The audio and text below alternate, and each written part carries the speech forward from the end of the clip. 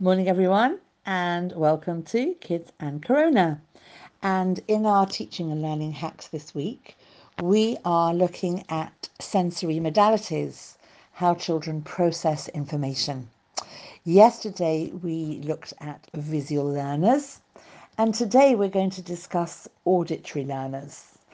And tomorrow, we're going to look at kinesthetic and tactile learners.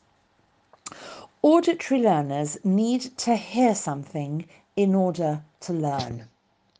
They have very good systems that when they hear something, they can remember much better than when they read something. Not when they read something, they can't remember it, but it's easy for them if they hear it. So these kind of children will actually be doing very well in class, or certainly as well as they are able.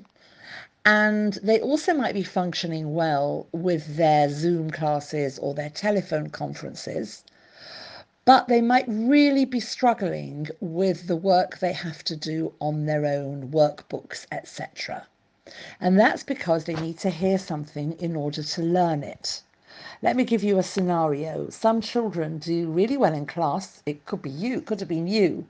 But when it comes to exams, the performance doesn't match that of when the child's in class. And one of the reasons could be because they've gone home and they've revised in silence, and they've come back and taken the exam in silence. And that is like doing something with your hands behind your back. They find that very difficult. On another occasion, I could discuss how to get over that. But for now, for our kids in lockdown, bear in mind children who may need to hear something in order to learn. So, therefore, when they have to do book work and workbook work and worksheet work, recommend that they voice it. So they might not be able to sit at the table with all the other children doing their work because it's going to drive everybody crazy.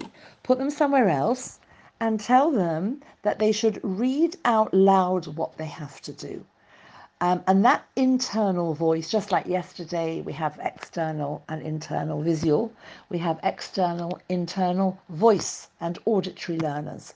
And when they hear it, they will find it better to learn it.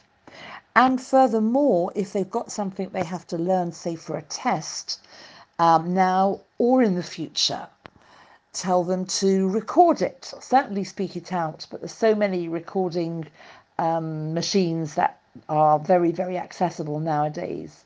Or if they're a young child, tell them to teach it to their teddies, or slightly older, teach it to a younger sibling. Or maybe they're very good on the computer and they should prepare a demonstration of what they're learning, a PowerPoint, and then deliver it to everybody else. That process will really, really help them to learn. I hope that's helpful, and I look forward to speaking to you tomorrow.